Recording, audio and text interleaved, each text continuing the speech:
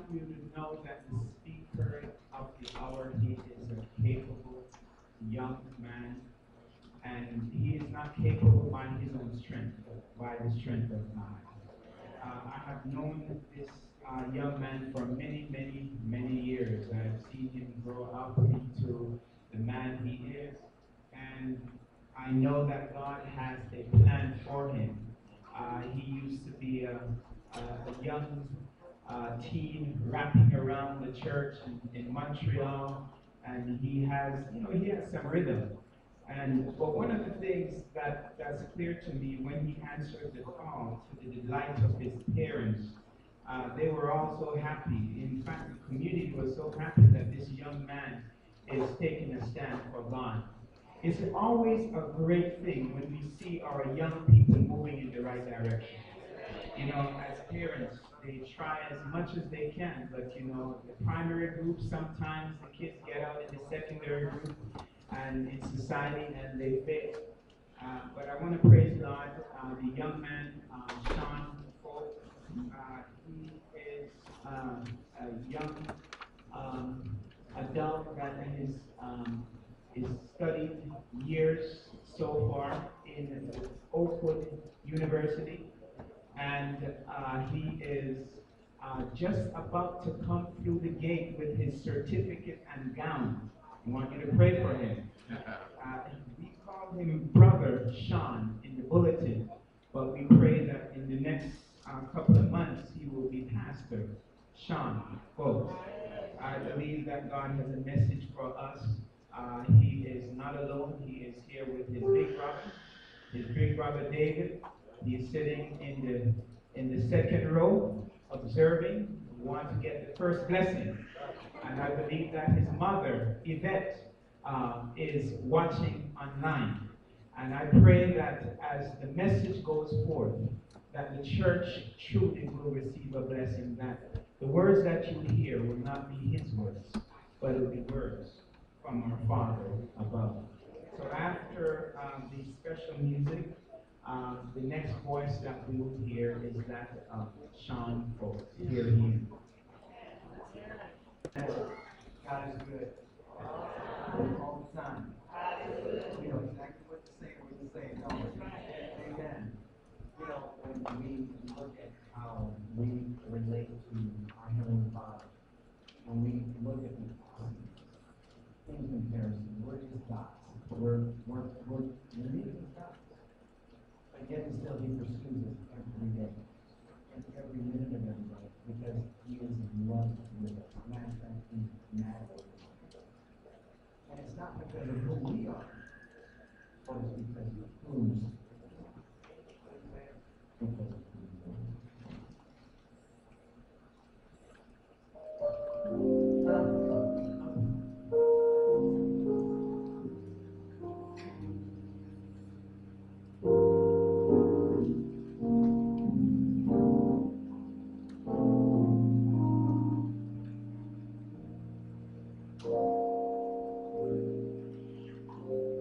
Because of who you are, I give you glory and voice and say, Lord, I worship you because of who you are. Lord, I worship you because of who you are.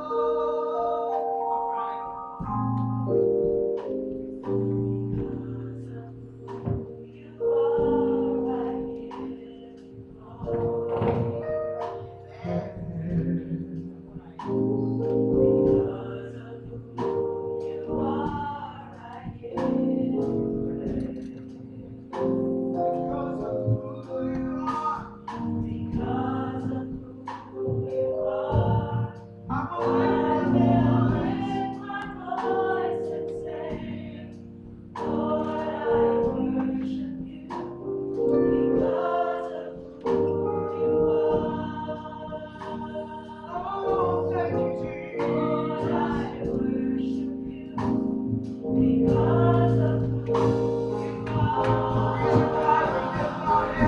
Still no?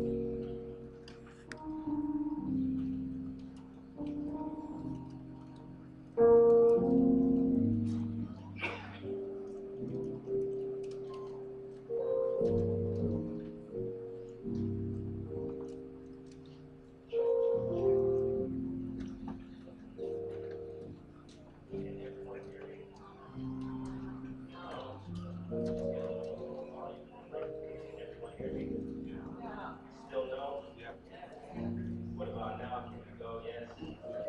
Amen. Amen. I just want to say good afternoon, happy Sabbath, every one of you have today. I want to thank you for allowing me this privilege to be able to speak before you all today. I also want to thank Pastor Matt opening up the pulpit for me to be able to preach on today. I want to welcome visitors who are here. You just know that you're always welcome in this place. I want to welcome those who are watching with us online. Again, whenever you're in the Las Vegas area, this is the place to be. The text that we are looking at today is Exodus chapter 13, verses 17 and 18. That is Exodus chapter 13, verses 17 and 18. When you get there, let me know by saying amen. Again, that's Exodus chapter 13, verse 17 and 18. Amen. The Bible reads, when Pharaoh let the people go. Oh, yes. Amen. verse 17. When Pharaoh let the people go, God did not lead them by way of the land of the Philistines, although that was near. For God said, lest the people change their minds when they see war and return to Egypt. But God led the people around by way of the wilderness toward the Red Sea. And the people of Israel went up out of the land of Egypt, equipped for battle. Let me repeat that. And the people of Israel went out of the land of Egypt, equipped for battle. The title for the sermon today is Detours. Detours. Let's pray. Father in heaven, this is your moment. Speak to your people now. Hide me behind Calvary's cross and use me as you have used me in the past. This is our prayer in Jesus' name. Amen. Detours. Detours, they're a part of every commuter's life, and unfortunately, they are often disruptive to the natural flow and processes of travel. Sometimes when you follow the detour's path, you end up right back where you started when you started. Personally, I dislike detours for the simple fact that they take me away from my desired path and they prolong my journey.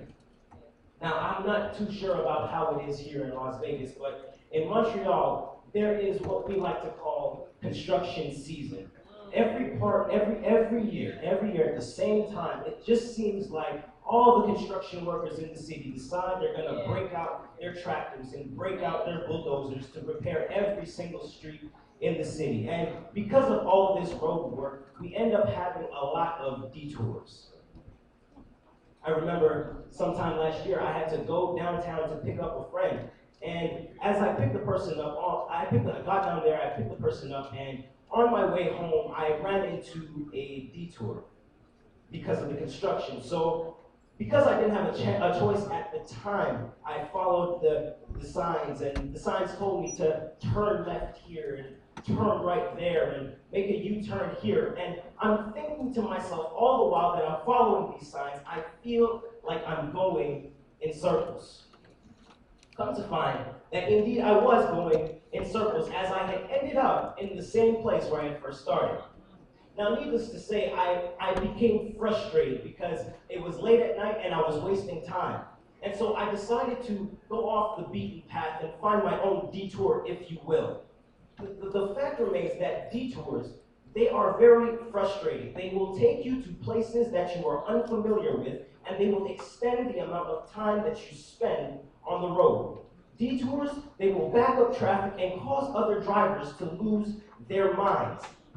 No one likes being detoured. No one likes being taken off the path that they have set, and no one can really appreciate. If you're honest today, no, you can't. You know that you don't appreciate when your forward momentum has been slowed to a halt. Yet here in the text, we find the children of Israel about to leave Egypt, but instead of taking the shortest path to their deliverance, they're detoured. They're on the precipice of their deliverance, but God decides to take them another way. And as I read this text, matter of fact, can I just be honest with you all today? I have a problem with this text, church.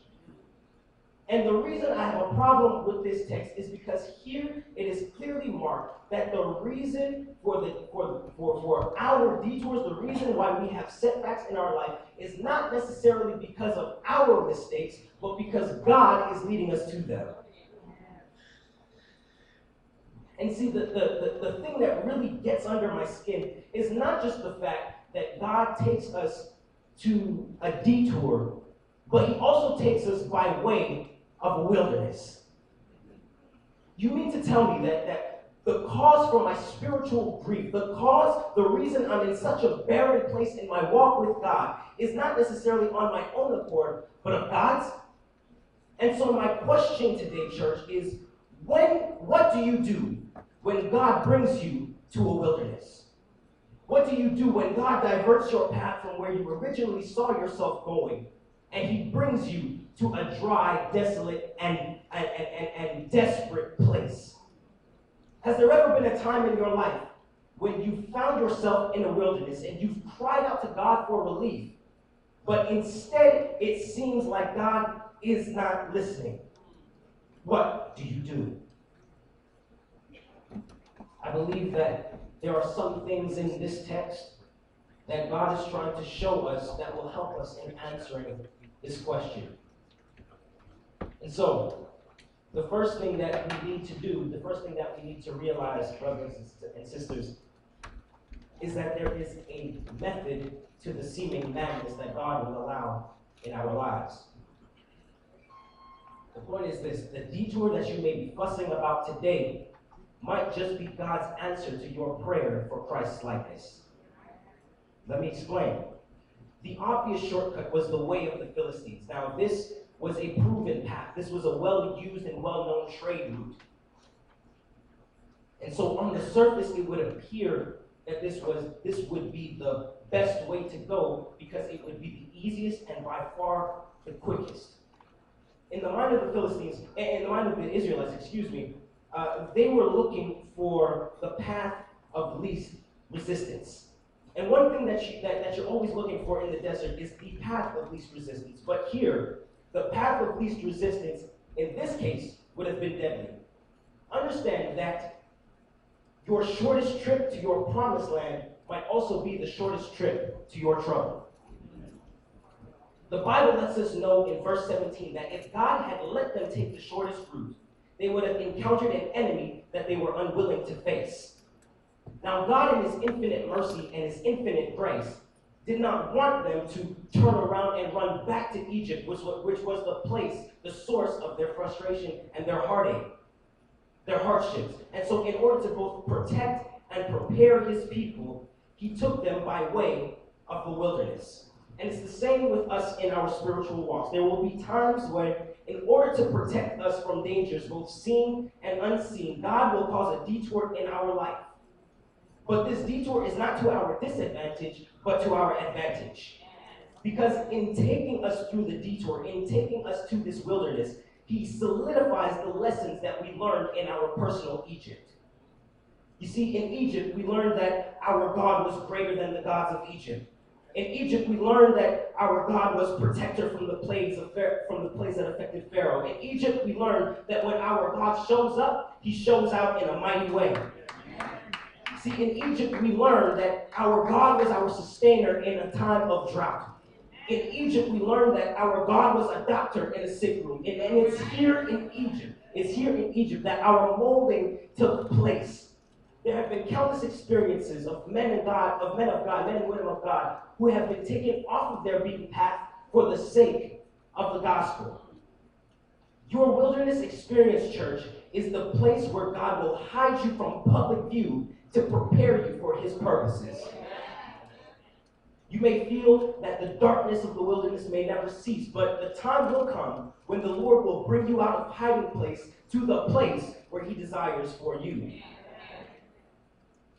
There's a South African writer by the name of Janine Johnson, and she says that all believers actually think that God is angry with them when they are in the wilderness because their pain is so great. But that is not so. Believing that God is not angry with you is the foundation upon which you must build your life. See, Satan will do everything he can to get you to believe that God is extremely disappointed with you and that he does not love you. But the love of God is the cornerstone of our faith. It is ground zero.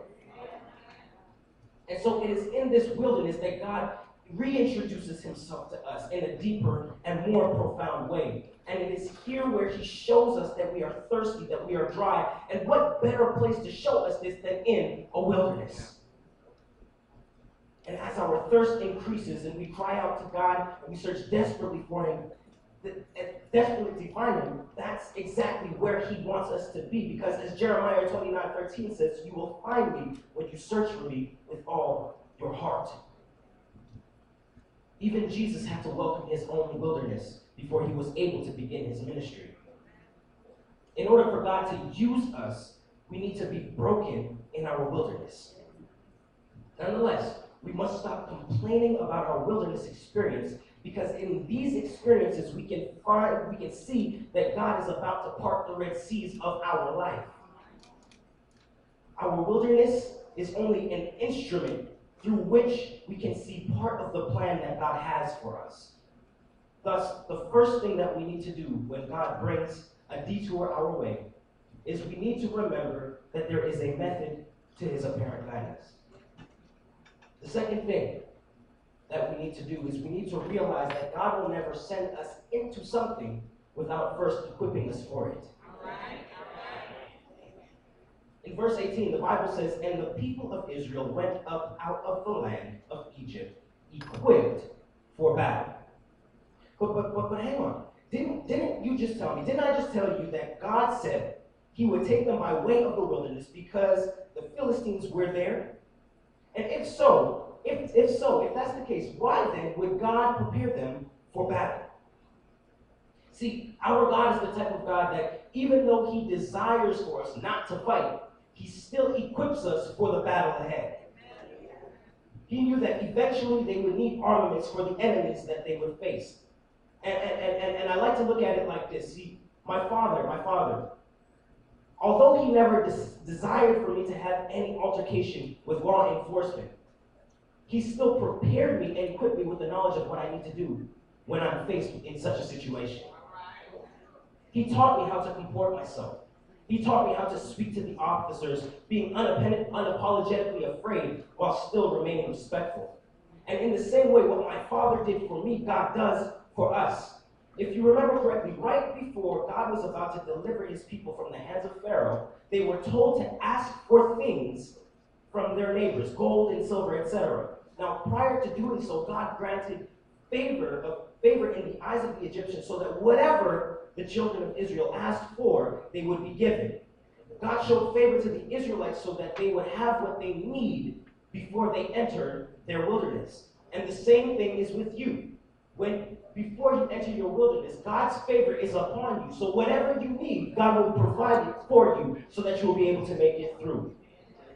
This speaks to two things. One, God will equip you with what you need. And two, God will also equip you with the materials to withstand the harshness of your enemies. In other words, let the people talk about you. You're prepared. Let people call you out your name. You're prepared. Let your boss threaten you with early retirement. You're prepared. Let these grades come back and tell you that you just may not graduate on time. You're prepared. God will equip you with what you need for your wilderness experience so that when your enemies come and try to attack you, although it may not necessarily be his desire for you to fight, you're prepared. I've said it before and I'll say it again. The life of a Christian is usually cyclical in that there will always be a spiritual high, a low, and a point of spiritual recovery. And it is usually during these low times that we feel as though we are unequipped for the trial at hand, and we believe that God has left us out to dry. But the reality is that God has equipped us to face our trial. All we need to do is walk in the path that he has set for us. I honestly believe that we as Christians make life harder than it needs to be. God has not given us a spirit of fear, but of power, of love, and of a sound mind. He has not tied our hands behind our backs and placed us in confinement. There is freedom in Christ. Proverbs 3:6 says, "In all your ways acknowledge him, and he will make straight your paths." If we would just follow Christ's leading in our lives may not necessarily be easier, but our faith in the God of the universe will be strengthened. The last thing, I'm almost done. The last thing, but probably the most important thing that we need to do when God brings us to our wilderness is that we need to remember that in spite of what we are facing, we are not alone. God is the one who is leading our development in this wilderness experience. See, if we would just read a little bit more in verses 21 and 22, we would see that the Bible says that the Spirit of God led them by pillar of cloud during the day and pillar of fire during the night. Now this lets me know that God is not in the guidance business part-time. By day and by night means that he is with me 24 hours a day, 7 days a week. 365 days a year.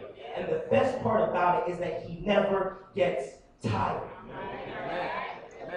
Again, this is not a part-time role that God decided to take upon himself. He is leading us, literally leading us, carrying us through day and night, and he's always there for us. God's leadership provides us with comfort. He provides us with hope. He is our light in the time of darkness. And so it was with them, so it is with us. He is our refuge in a time of struggle, our help in a time of strength, our shelter in a time of storm. And so when night comes, he gives our light. When night comes and our lives get dark, he lights our path, and he makes them straight. When the sweltering heat of day comes, he is the cloud that provides us with cover and shade. God is promised never to leave us nor forsake us. His word is true, and whatever he says, he in fact will do. All he asks of us is to follow his lead. And even though we may not have any idea of where we are going, he knows. And he's right there with us in the desert, capturing our tears, bottling up our pain, and protecting us from Satan. But all of this is useless without faith. Jesus tells us in Matthew 18, verse 3, that we must accept the kingdom of God like children. Why children? Because children have a natural tendency, a natural disposition to be trusting not only out of choice, but out of necessity. A young child trusts their parents or parent, not because they choose to, but because they must depend on that parent to provide for them. They are trusting because they realize their dependence. And in the same way, we must trust God as a child trusts his parents. We must acknowledge that we need to be totally dependent on him in order to see his kingdom. Now, Christ is not saying become childish with your faith. There's a difference. Childish faith will say, my situation is different and cannot be helped. But childlike faith says, my situation is different, but Jesus remains the same, ever ready to assist. Childish faith says, what am I going to do when I have no money and my bills are due? But childlike faith says, Jesus is Jehovah Jireh. He's my provider.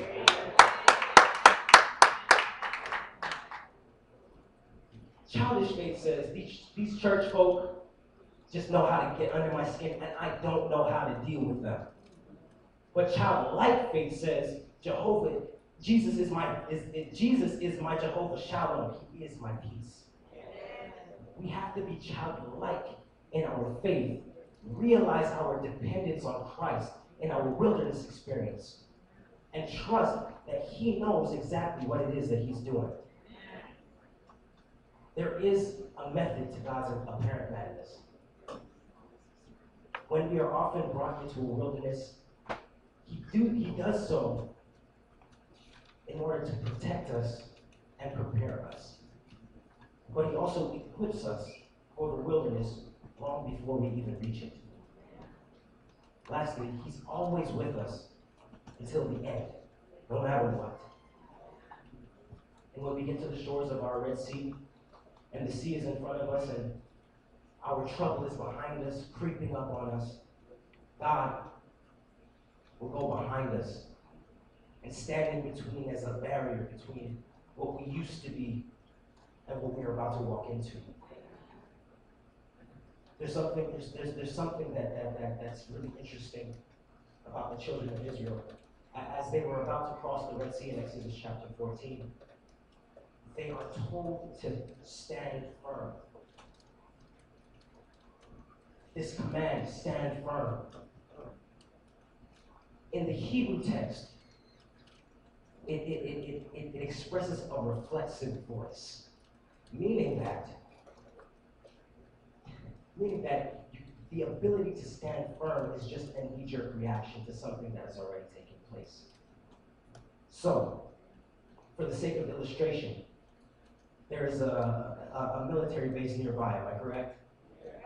And sometimes if you look up in the sky, you'll see a lot of jets flying over. When a jet is going supersonic and it's about to break the sound barrier, by the time you hear the pop of the sonic boom, the jet has already come and gone.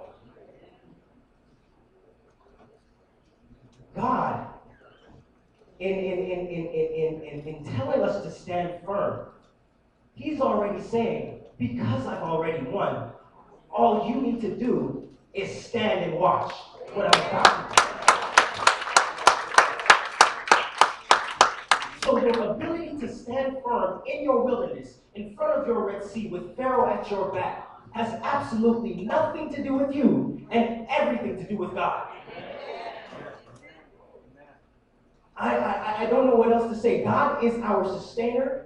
He has done everything for us. We have won. All we need to do is trust that wherever he's leading us, despite the detours that may come in our way, despite the fact that we may become frustrated in our wilderness, despite the fact that we may feel like we are walking in circles, God knows exactly what he's doing, exactly where he's bringing us. And what we need to do is hold on to his hand like we've never held on to anything before, and trust God and trust him to know that what he's doing is where we need to be and where we will be going. So I'm done.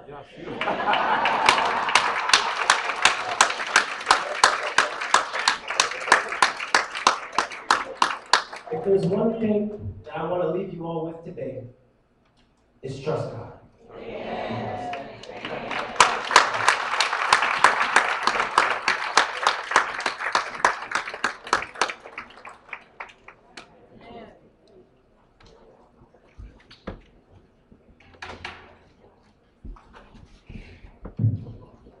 Can the church say amen?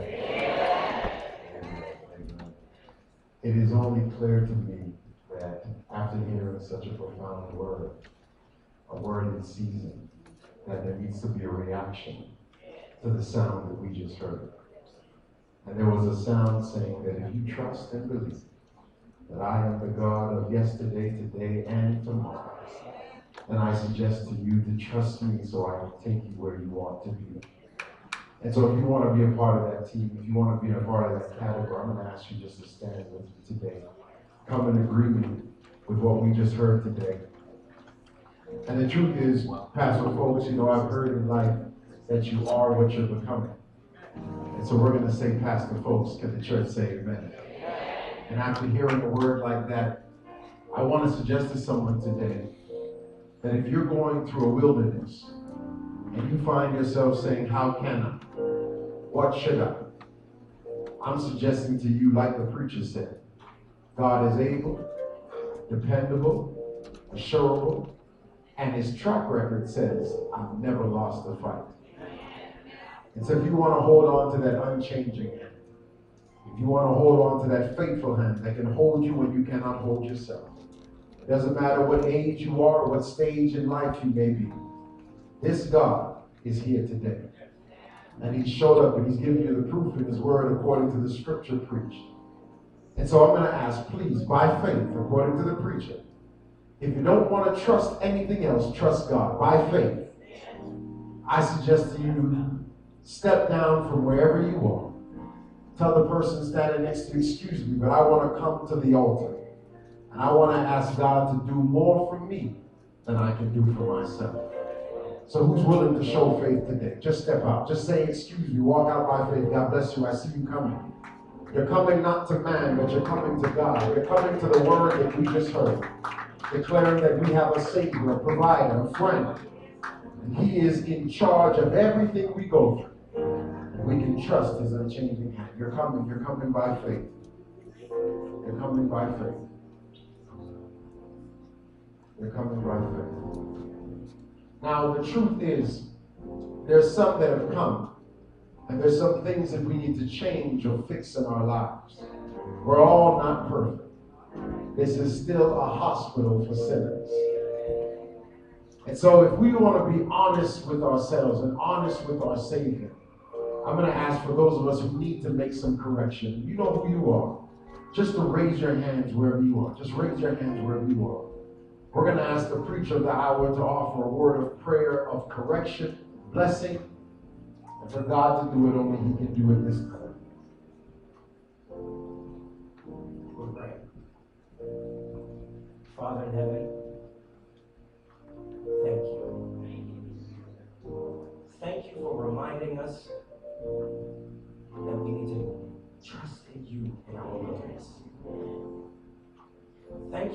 for touching the hearts of those who are standing here before you. And now, God, we just ask that the things inside of us that we know are not pleasing to your sight, that you correct it, that you prepare us and push us to another level. We just ask, God, that whatever it is that we're leaving here at the front of the altar, that we leave it here. We don't take it back to our seats. We don't take it back to our homes, but we leave it at your feet, God, because in your hands, all things are possible. We want to thank you, God, for what you're about to do in our lives. We want to thank you for the Red Sea that's about to part in front of us. And as we leave this place, Lord God, the change that you have imparted to us, others will see, our co-workers will see, our families will see, and they will say, who is this that can change in such a mighty way? None but you, God. None but you. Be with us for the remainder of this Sabbath.